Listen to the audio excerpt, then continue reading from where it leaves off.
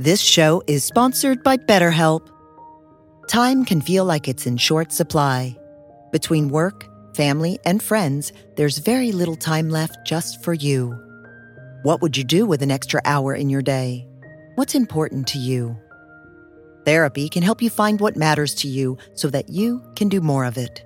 It's a great way to increase self-awareness, build a greater sense of purpose, deal with overthinking, and more. If you're thinking of starting therapy, give BetterHelp a try. It's entirely online and designed to be convenient, flexible, and suited to your schedule. Learn to make time for what makes you happy with BetterHelp. Visit BetterHelp.com/BeHereNow today to get 10% off your first month. That's BetterHelp, HELP.com/BeHereNow. A new year is a new chance to focus on you. You're probably already picturing yourself struggling at the gym, but not all self-help has to mean suffering. Squeeze.com is making it easier than ever to elevate your wellness by delivering a juice cleanse right to your doorstep. It's the easiest juice cleanse you'll ever do that may aid in weight loss, eliminating bloating, clearing your skin, boosting your energy levels, improving sleep, and breaking bad eating habits. Meet all your health goals from the comfort of your home. Get free same-day local delivery or fast free delivery nationwide with code WONDERY today at squeezed.com.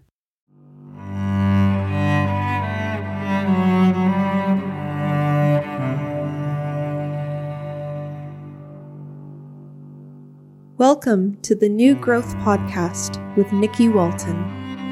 Join her as she explores divine love as a key to spiritual growth, empowered service, and inner and outer success.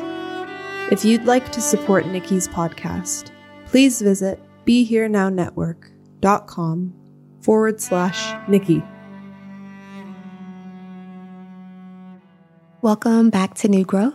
After you get done listening to this episode, I would love for you to check out my other podcast, Good Mornings with Curly Nikki, also known as God Mornings with Curly Nikki, available on Apple Podcasts. Please listen, subscribe, leave a review, and you can start waking up with me, waking up as love every single day of the week. Monday through Friday, I drop a new episode, and each one consists of a different spiritual practice, what I like to call easy access doors into this truth, into this oneness. And so we're just practicing love every morning until, we recognize that we never had to practice it, that we are it. So check it out. Join me every morning, every good morning, every God morning. Good Mornings with Curly Nikki. I'll see you there. First of all, thank you for being here. My pleasure. Thanks for having me. It is truly an honor. I'm not a cool kid, so I would not have known who you were. I don't watch TV. I don't do anything besides read and pray and meditate. But I have a cool friend that lives in London, and he is a huge fan. And he told me all about you. And I got to be the cool kid for a minute because I'm like, well, kind of like indirectly affiliated because of Ram Dass. So I'm like, I'll DM him for you on your behalf, get his email so that you can send him a love note. And wow, he did, cool. But we would not have been connected if it wasn't for him. Just kind of saying like, I really love his work. I love his approach to spirituality.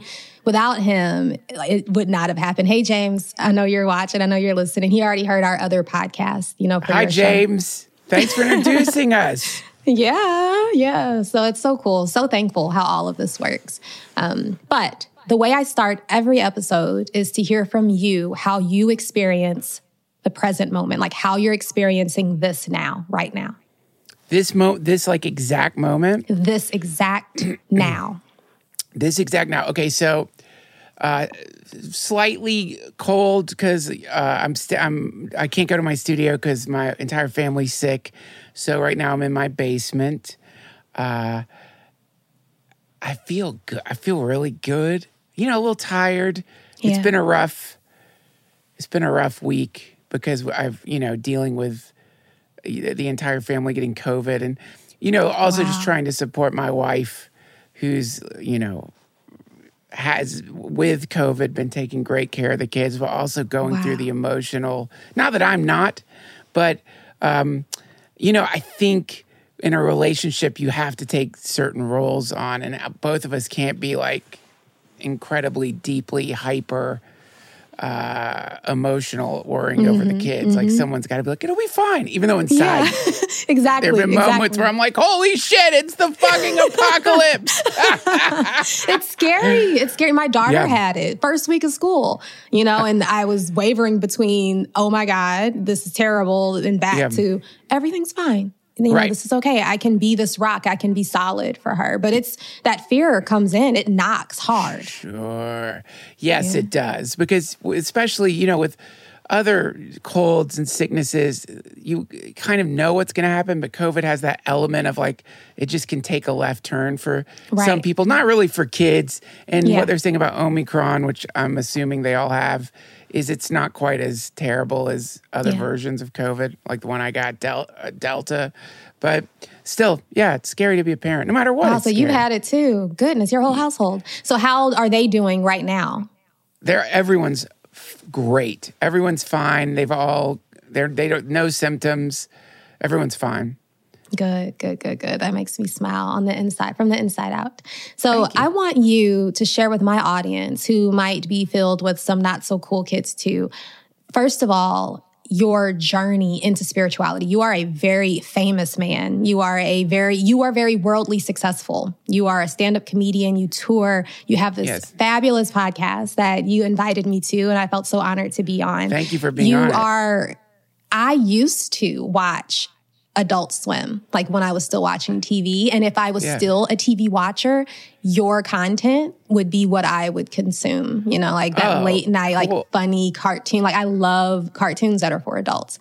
Thanks. Tell us about your journey into spirituality and how you got all the way up to Midnight Gospel. So I guess it's hard to answer the first question in any kind of like coherent way. I bet you know what I'm talking about. It's just when you sort of think back to how did I get into this stuff, or what even is this stuff that I'm into, or who is even the thing that's into this stuff, and at some point you might even get to a place where like, I don't know if I've started the journey yet. I think I like that. Who is the thing that's into this stuff? That's great. That's the end of the interview. So that's all. Thank you all so much for tuning in. What are we doing here? What is any of this? Who's the thing? As far as the Midnight Gospel and my podcast, I just, there was a time when people didn't know what a podcast was. And I remember someone invited me to do their podcast in LA, and I just thought it was really fun and an interesting medium to have a conversation, like the sort of the way that having microphones in front of you when you're chatting with someone transforms the energy. It's really interesting. It focuses the energy in this really beautiful way. So I like that. And then my partner at the time and I started a podcast called The Lavender Hour. Mm-hmm. And then after we split up, I changed the name of the podcast to, it was a new podcast, the Duncan Trussell Family Hour. And I, at some point, got an email from Pendleton Ward, who created this show called Adventure Time, saying that he really liked my podcast. And I thought it was a catfish or something, just someone messing with me. Because I couldn't imagine that I didn't understand, this was still kind of early on in the podcast era. And then Pendleton and I became friends. And at some point over the years, he said, I think I have an idea for a way to turn your podcast into a cartoon. And I was like, all right, let's do it. And the first time when he mentioned that to me, he said, I'm too busy right now. I don't think that I have time to do it. And then a year or two later, he reached out to me and said, hey, let's do this idea. And so because it was Pendleton and because he really is just a genius, an incredible artist, we were able to get Netflix interested in the idea, and they let us make the show, and that's how it happened. Wow. So Pendleton was listening. Pendleton, I'm sorry, I'm going to have them edit that out. Pendleton was listening to your podcast. What was it that drew him in? Like, which topics was it that had him listening in every week? He liked the spirituality stuff, and he liked that I think that he liked that I was just sort of, being very honest about what was going on in my life and not tiptoeing around whatever it was that was going through my head in those days. The transparency. Yes, I think so. Yeah. And that so that's mixed what I in want. with the spiritual stuff. I think he liked that. With the spiritual stuff, yeah. I want to hear how Duncan got into spirituality. Like what turning point, like what happened in your life where you ended up here. And I know it's hard to figure that out. We all have some form of a story we can piece together. Like what turned you to this? Well, I think the first real encounter with it was this book. My mom had all these books around, and one of them was called Raja Yoga by Yogi Ramacharaka, who, by the way, is not even his name. He invented the name for himself to sell books. His real name, he's an English occultist who was putting these like books out, and which is still, I don't care what his name is, but he knew he was not going to sell as many yoga books with a name like James Williams or exactly. Terrence Frenchley or whatever his name was. So he called himself Yogi Ramacharaka. Anyway, I remember opening the book. I liked the book because it had a really interesting cover. I think there was a circle it had some kind of symbol on the book that seemed mystical to me. And so then I just started reading. The good news is in the book, he had put a lot of, basic yogic ideas in there that I'd never really heard of. And I can remember that was what compelled me to try to meditate for the first time, which I just couldn't do. And I remember trying to tell my brother, try to sit still for 2 or 3 minutes. It's crazy. It's crazy. It's impossible. It's impossible. But I think that was the very first encounter with it that I had, and then. So your mom was into it. Was she meditating regularly? Had you seen her seated or trying to do any of the practices? She wasn't doing that practice, but she was definitely doing early in those days. She was beginning a real path, and I think for her that meant a lot of contemplation, journaling, and reading these books. Yeah. Single mom, 2 kids that weren't exactly well behaved. So I think she was really going through it in those days, and those books and ideas were really useful to her to not go completely nuts. Yes. But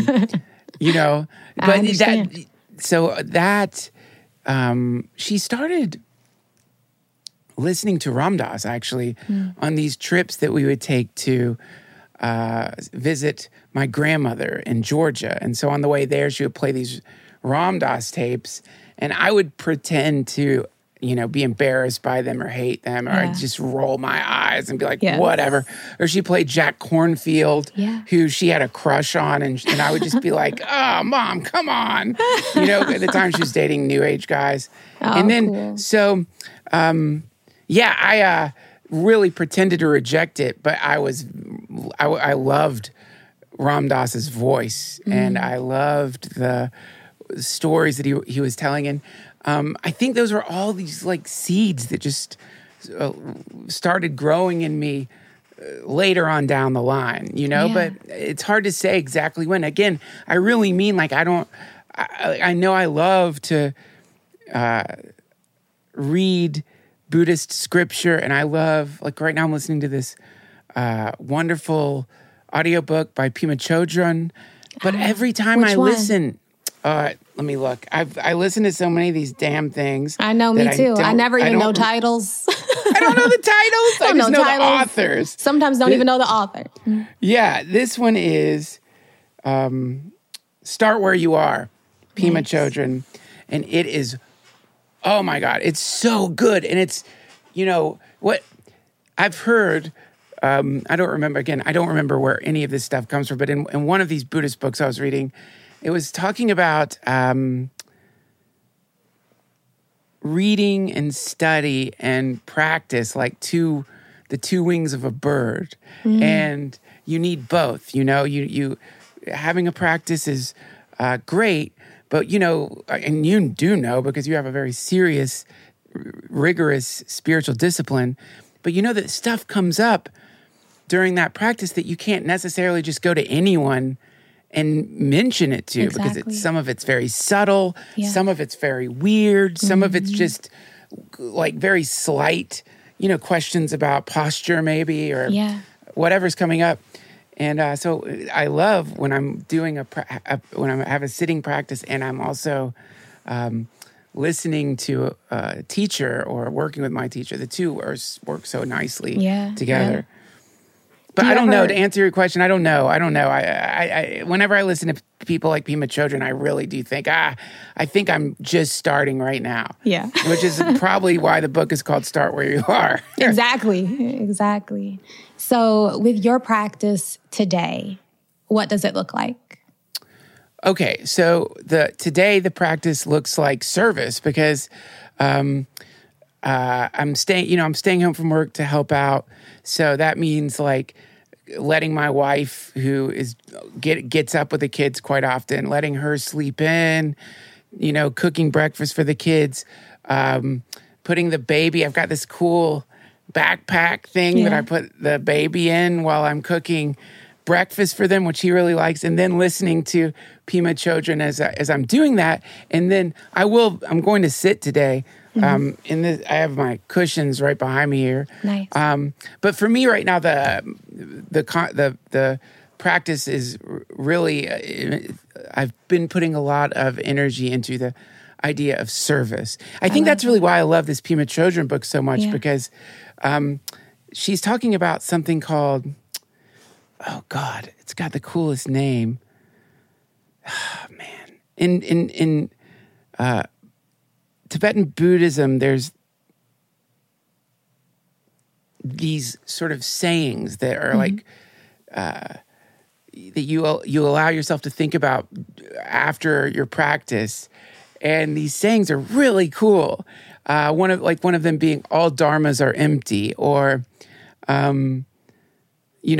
everything is a dream, and then it keeps getting like it. Or the best one is everyone wins, I lose. Things like that. That's the first one. The first one is everyone victory to everyone, loss to me.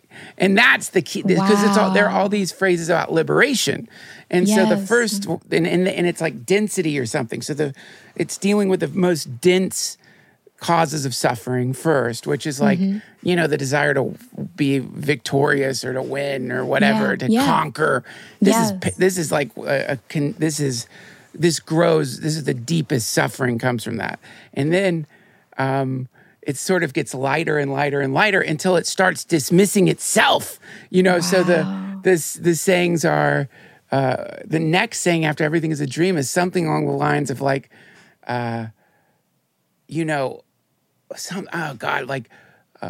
what is the consciousness experiencing the dream? And then liberate that consciousness that is experiencing the dream to the point of every little piece of it is eventually let go of. So I know, it's so cool. Wow, I've got to get that. And it's on Audible, so that it will actually happen. That's beautiful. Yes, Pema Chodron is incredible. Wow. So in your service that you're practicing, at least in this last week, when that heaviness comes up and you forget that it is actually, like it's not a dream, when you feel that it's real and maybe fear comes to knock on Duncan's door. Yeah. How do you meet that? Oh God, not very well. I mean, I meet fear. I get angry when I'm afraid. It's really rotten. I mean, I'm in therapy right now, and so it's working, thank God, because it's not cheap. I'll tell you that. But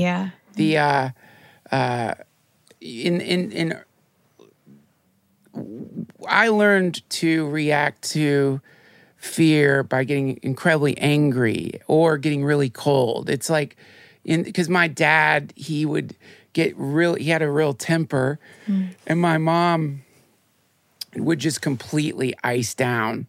And so these are like, we don't just get the good stuff from our parents, we get the bad stuff. Exactly. So these are my two coping mechanisms.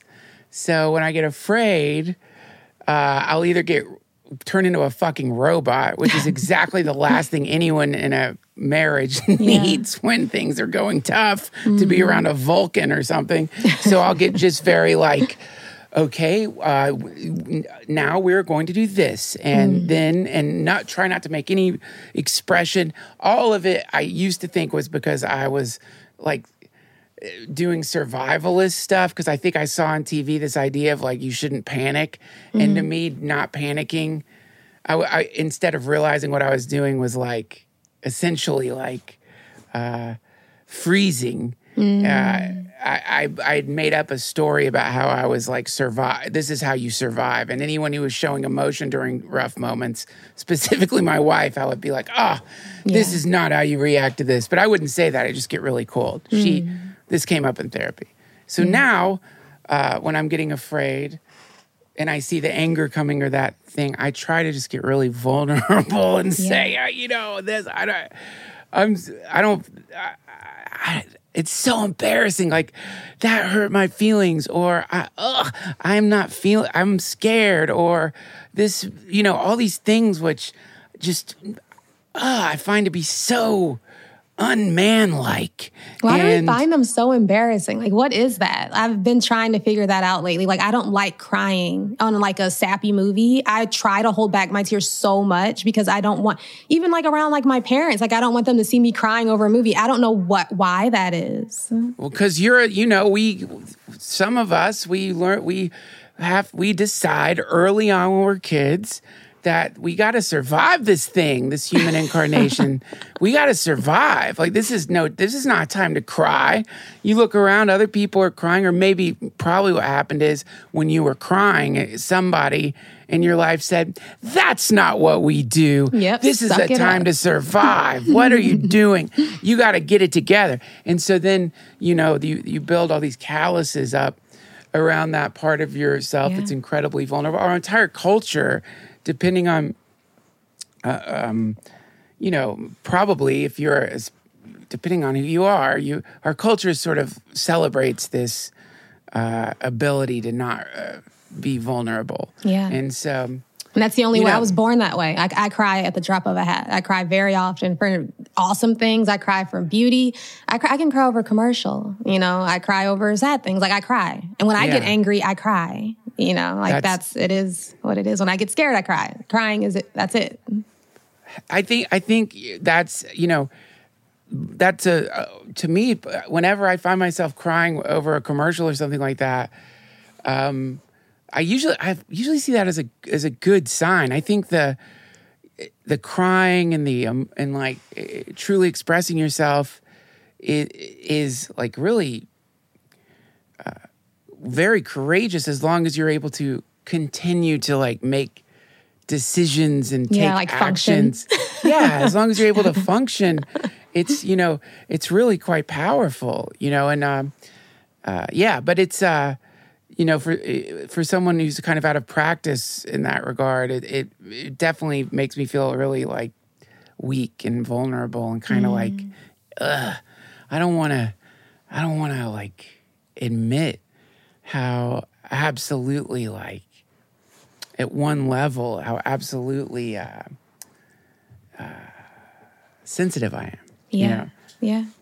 Not in a good way either, not like, a lot of people they'll like, I'm a sensitive guy. I don't mean it like that. I mean like, like a lot of us have like these oozing, gaping wounds inside of us that are like really, it's not that we're not faking it. Like, there's a reason we figured out all these very sophisticated defense mechanisms to cover that shit up. Exactly.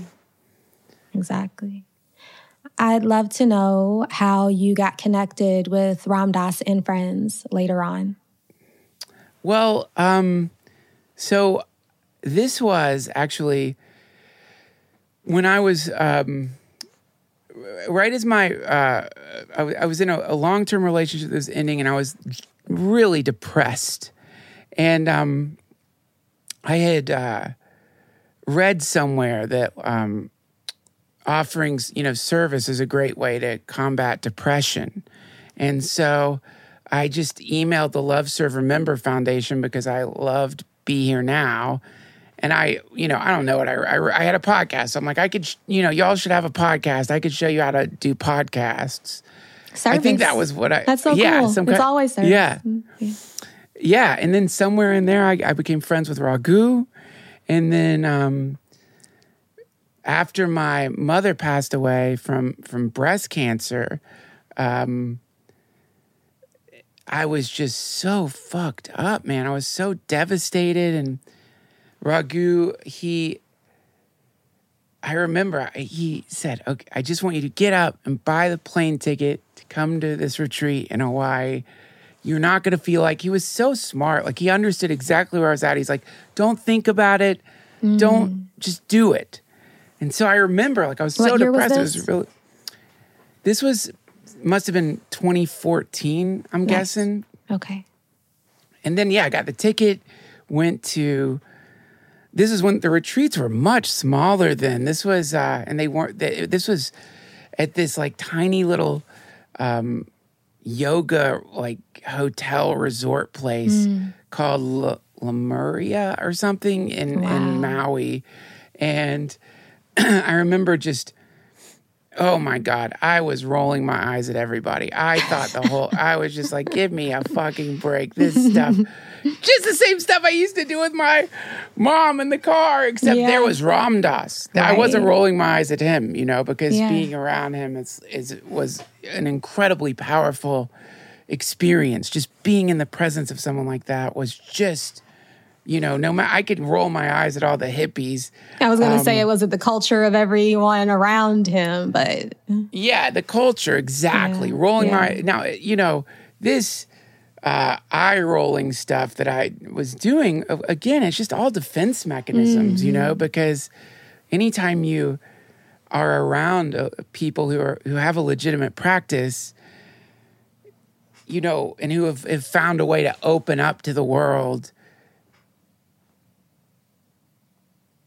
That's going to be a really intense threat to all the work you've done building up your ego. So the answer is roll your eyes and be like, oh, really, love? Okay, I guess we're going. Love's the answer. Got it. Yeah, okay, I guess so. Even though you believe all that stuff, it's just judgment is one of the a great tool if you're of shutting yourself off to love. And, fortunately, the Ram Dass, the satsang around Ram Dass, as you know, they seem to have a kind of incredible patience to them and a recognition of, like, what's underneath all that bullshit, And so that's and I think that's what Neem Karoli Baba was like, from what I hear, is like he could see right through all that, right into your heart. And it just, in that witnessing your own heart, it just completely blows up the game of, like, trying to control everything and trying to mitigate the it's a very paradoxical thing when you realize you're sort of in this war, not to like have to win victory, but you're in a war to keep love out of your life. Exactly. What the? It's bizarre. What a dumb war. It's insane. Exactly, a dumb war. Yeah. Tell me what it was like meeting Ram Dass that first time. Were you alone with him? Were there other people in the room? And how did you feel? So Raghu took me to Ram Dass's house during this retreat that I was at, and I was just, I was paralyzed with, I just couldn't believe it.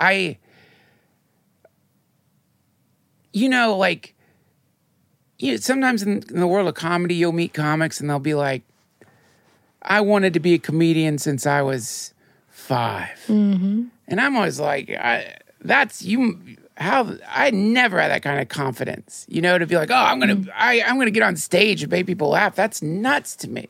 Similarly, trying to process how like suddenly I was in like Ram Dass's swimming pool with Roshi Joan Halifax and Ram Dass and Raghu, and I'm like, I just couldn't believe I just couldn't understand it. I still can't, and I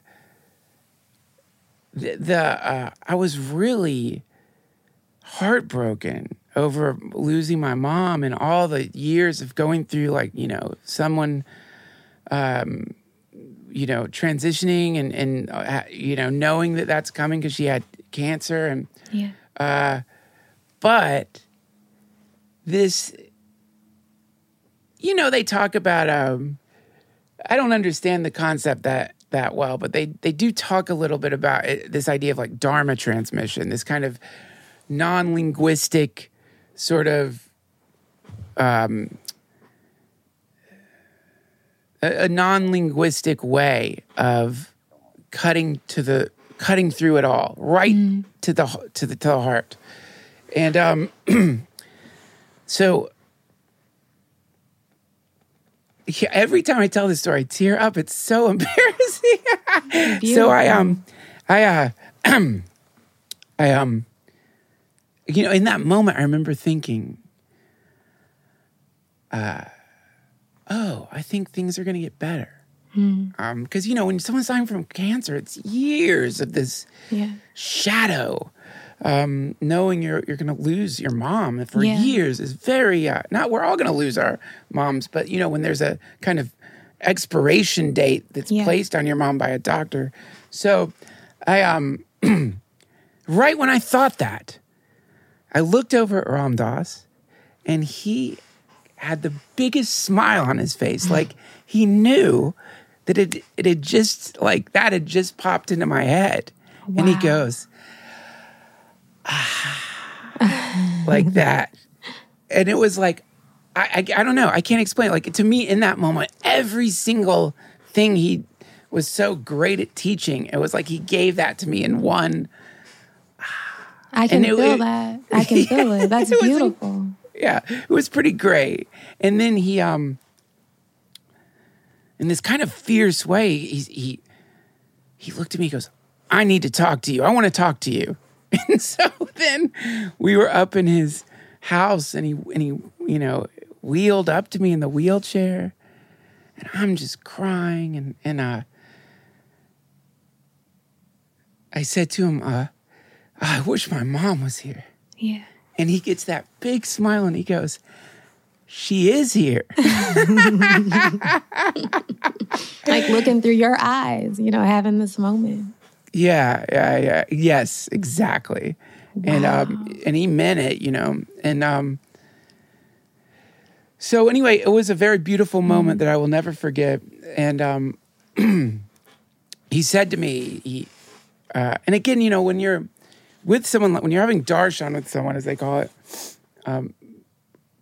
the articulation of it from me to the world I don't think it can successfully impart what's happening, in that moment. Because, a being like that is going to heal you. Yeah. And wouldn't be working with you if they didn't think you were ready or if they didn't think there was some possibility of you being open to it. So what he said to me was, again, this is Ram Dass's teachings, but he said he pointed to his head and he said, we need to get you from here to here. And then he pointed to his heart. Yeah. And he goes, we can do that. Love it. Yeah. And I think he was right. I think he did. He and lots of people in that community have at least in some maybe not so permanent way managed to get me, I don't know, what's in between your heart and your head.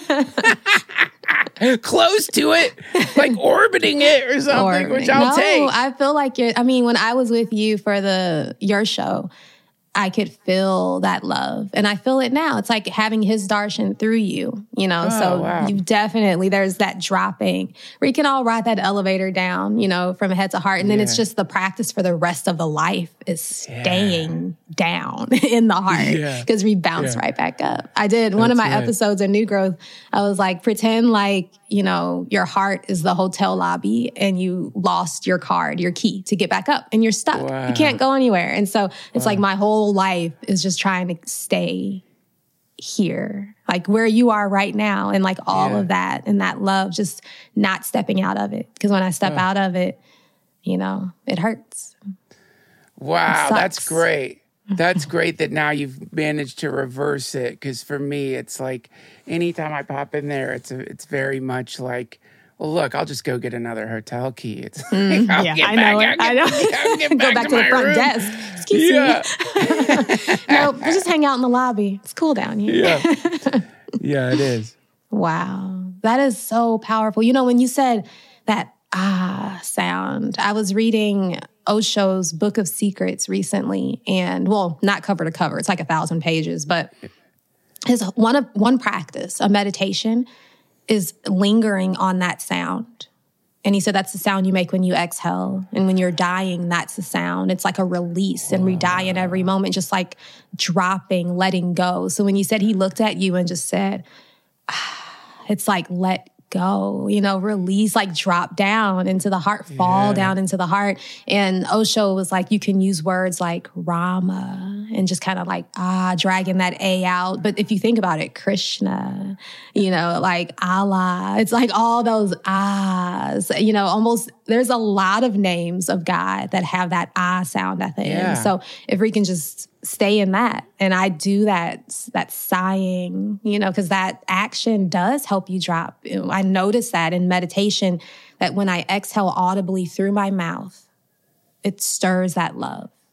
Oh, and Krishna Das, in his book, Chance of a Lifetime, he talks about being with Maharaji. Being back in Kinchi after Maharaji had passed away and being heartbroken and very upset, but then all of a sudden coming into that big form of Maharaji and feeling love, and how he felt so thankful that as soon as he exhaled, he could feel it even more strongly, like that exhale, that would stir the love, and he could feel it more strongly. So there is definitely something physically there too for us to use and practice. Wow. Yeah. Right. Yeah. You're right. Yeah. Yes. Exactly. You know, this is the book I'm listening to right now. That is the, she's sort of articulated, she's teaching the practice of meditation that I already do, but you know, everyone has a different way of explaining it. Like, you know, Sharon, like the general instruction in Buddhism is, put your attention on your breath. Sharon Salzberg has told me that it actually is rest your attention on your breath. And then I like that. Me too. It's a big difference between placing and resting. Yeah. And then what Pema Chodron and her instruction, it's 25% awareness on the out breath. And not on the in breath, but that out breath, of course, is that. Yeah. I love that. Yeah, me too. I love all it's, you know, this is the other cool thing about having a practice and being able to have some reference point in your own sitting meditation is noticing how just a slight shift in the way we think about the specifics of our practice can have a huge impact. Oh, yeah. You know, because placing attention on the breath, you can end up becoming too rigid and fixated on the breath. It's a doing. Right? Yeah, right. Yeah. Now you're exerting. Yeah. Whereas, and in that exertion, you know, you're crystallizing your identity in that. It gives you another sort of hideout or something where you could still be a thing. Yeah. You're the breather. I'm breathing. Or there's breath happening. There's an awareness of breath happening, you know, and then a resting, abiding in the awareness of that breath happening. You're noticing breath. It's a huge difference from I'm focused on breathing. Yeah. And that, you know, I heard on YouTube, Chogyam Trungpa Rinpoche has these great lectures, and the way he put it is, someone comes home from work and sits down on the couch and goes, phew. And he said, you could compare this to enlightenment, except enlightenment is that, except it doesn't stop. It's just... that's it. That's it. Yeah, it's cool. The end. Yeah. It's something like that. But I like, that having some, like... Trungpa Rinpoche, he talks about demythologizing enlightenment. Don't make such a big deal out of it. And it seems like Pema Chodron is kind of saying the same thing, which is like, we're all caught up in like this big deal thing. But those little moments, maybe every time we find ourselves going, that's a little enlightenment. That's a little tiny taste of it, a moment where we become who we really are. Oh, that's gorgeous. That's a quote right there. Put it in the book. Put that one in the book. So I want to talk about confidence. You mentioned that word earlier, and I know it's something that I've struggled with, and I know a lot of people that have written to me struggle with that. You are a whole stand-up comedian. Tell me how you found like your power and were able to stand in it on stage in front of people, like with that. Oh, well, I mean, this is what's so cool about stand-up comedy is that when you start doing comedy, probably 100% actually, unless you're a mutant or something. When you start doing comedy, you're just not going to be. You can't be that good at it. It takes a long time to get good at stand-up comedy, or by good I mean, well, you basically like go through these phases. And you'll have comics that you love. And so it's not like you steal their material, but you'll try to be like them or something. Because that's what you're influenced by. Yeah. Everyone does it when they're, learning how to do an art form. I've even heard stories of authors copying an entire book that they like just to feel what it was like to write the book. Yeah, of another author, just to feel the... I think there's something silly about it in the sense that, any final form of a book has been gone through many hands and been revised many times, but still I get it. Mm-hmm. So, but what ends up happening, well, actually at the Comedy Store, this is where I learned to do comedy, on the, right above where they sell tickets, the owner of the Comedy Store, Mitzi Shore, had placed a sign for the open micers. Every Sunday they would come in and they'd get 3 minutes and they'd stand in line forever just to do 3 minutes of stand-up. But the sign said, and she called it potluck, is what she called it, the open mic. Not an open mic, potluck, just because you never know what you're going to get. Yep. Who's going to go up. That's great. The sign said, for 3 minutes, not to be funny, but to be yourself. Oh, and that's so... good. Yeah, wrapped up in that is, at least her philosophy of stand-up comedy in general, which is that the sooner you're able on stage to just be you and then tell your jokes versus being someone else and trying to tell stories, the funnier you're going to be, because it already is enough just to be human, I think, and the situation of, being in front of people talking is already ridiculous. Like, what a silly thing that you've gotten yourself into. What a crazy predicament you're in, that you're now in front of a bunch of people. You have to talk to them. It's ridiculous that you should find yourself there. And so that's what ends up happening if you pursue comedy and you stick with it long enough. Eventually, you have this sort of the ironic realization that all you needed to do was just be yourself on stage, and you probably would have been okay. Of course, you have to write jokes, which isn't easy. But both, so yeah, it takes a long time. It takes a very long time. Just like this spirituality stuff, sometimes I think to myself, I don't even know if I've even started yet. I think it was so powerful when you said, be yourself. And I completely bought into that for a couple of seconds until my mind came back in and said, who are you though? And because I remember when I was in high school, you know, very awkward and anxious, my mom would be like, just be yourself. And I'm like, I don't know who that is. And I wasn't into spirituality yet. I had a lot of questions about who I was and why I was here. But I was just trying to fit in and just trying to get along. And I'm like, I don't know I don't know. All of my personality felt like it was cobbled together from home and movie, like the last movie I watched and the, friends I had. Yeah, cool. And so I think that's been my whole life too. It's just like, what is this? And so just kind of putting that down, and it seems in that resting, in that abiding in love, that there's still an ego here. It's a spiritual ego, but it feels more myself than what I was trying to do, like in my 20s and early 30s. Yeah, well, it's David Nichter, my teacher, talks sometimes about. I met him. Right, that's right. He was the guitar player. That's right, in Krishna Das's band. Yeah. But it's relative reality versus absolute reality. Heaven and earth, and so.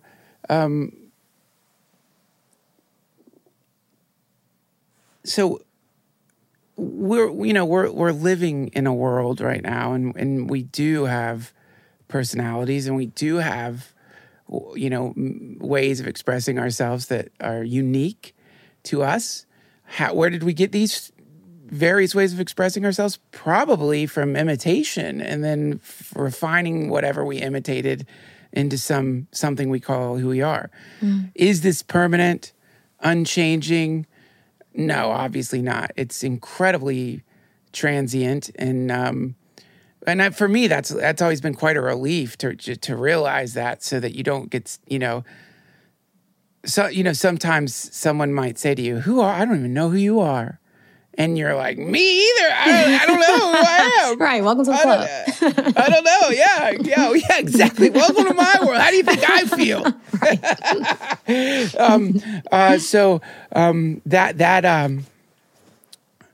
that is the quality of us, and I think that it's safe to say that we're all kind of running the same operating system here with maybe different apps, that we all have. That's a good one. Put that in the book too. Damn. Okay, I will. I probably do. But that being said, people are running different apps, but from a kind of understanding of ourselves, we can understand everyone else. Yeah. And maybe tune into a sort of universal person.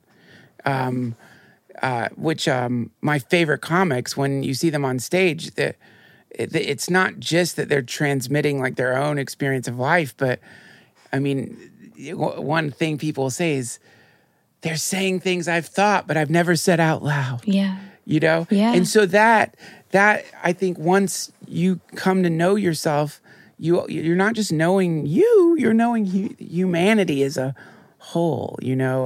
This. You want to hear a poem real quick? Of course. I read this. I just found this poem, and it's pretty awesome, but it kind of has this idea in it. It's called Song of the Grass Roof Hermitage by Shitao Zikwan. I don't know. I'm mispronouncing that. I'm sorry. They're dead. Doesn't matter. I'm sorry to anyone. I don't think they would care. They were a Zen monk.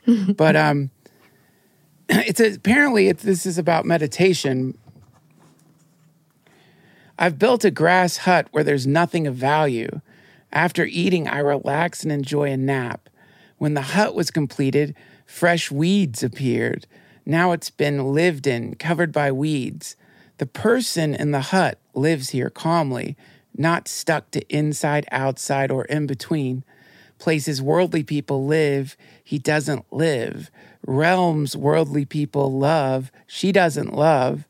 Though the hut is small, it includes the entire world. In 10 feet square, an old man illumines form and their nature.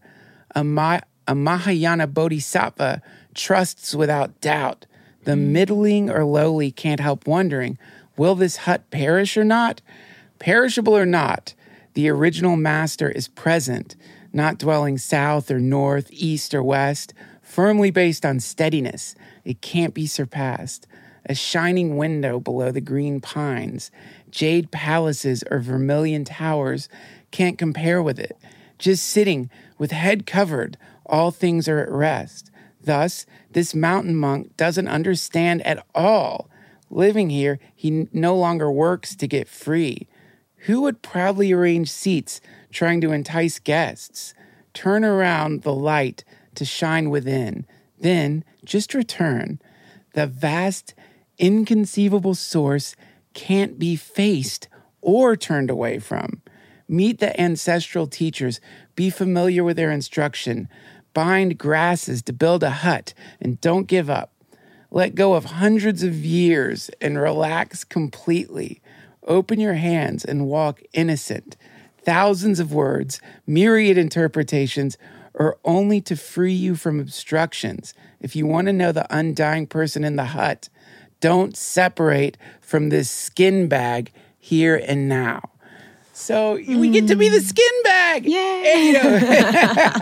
And, wow. Let me see that. This is from this wonderful book called Cultivating the Empty Field. It's really I need great. to make a note of that. Yeah, it's a good one.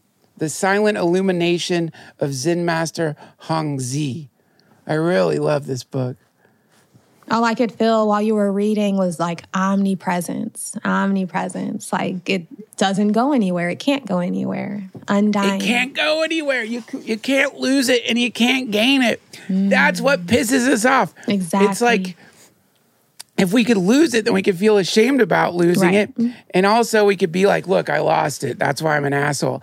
But if we could gain it, then we could feel like I got it and you didn't. Yep. And then we could feel superior. But because of it's this thing that you can't really have or lose, it's quite frustrating to the personality. Right. The mind can't take it. It's pretty brutal on one level, yeah. So beautiful. I love you. Thank you. Love you. Thank you so much. Thank you. Can you tell us what's coming up with you, like for you, how we can support you, where we can find you? Yes. Thanks for asking. I have a podcast called the Duncan Trussell Family Hour. And I'm going to be in Nashville doing stand-up comedy the weekend after Valentine's Day. So if you happen to live in the South, come see me perform. Awesome. Thank you again for joining me on New Growth, joining us. I hope to see you again soon.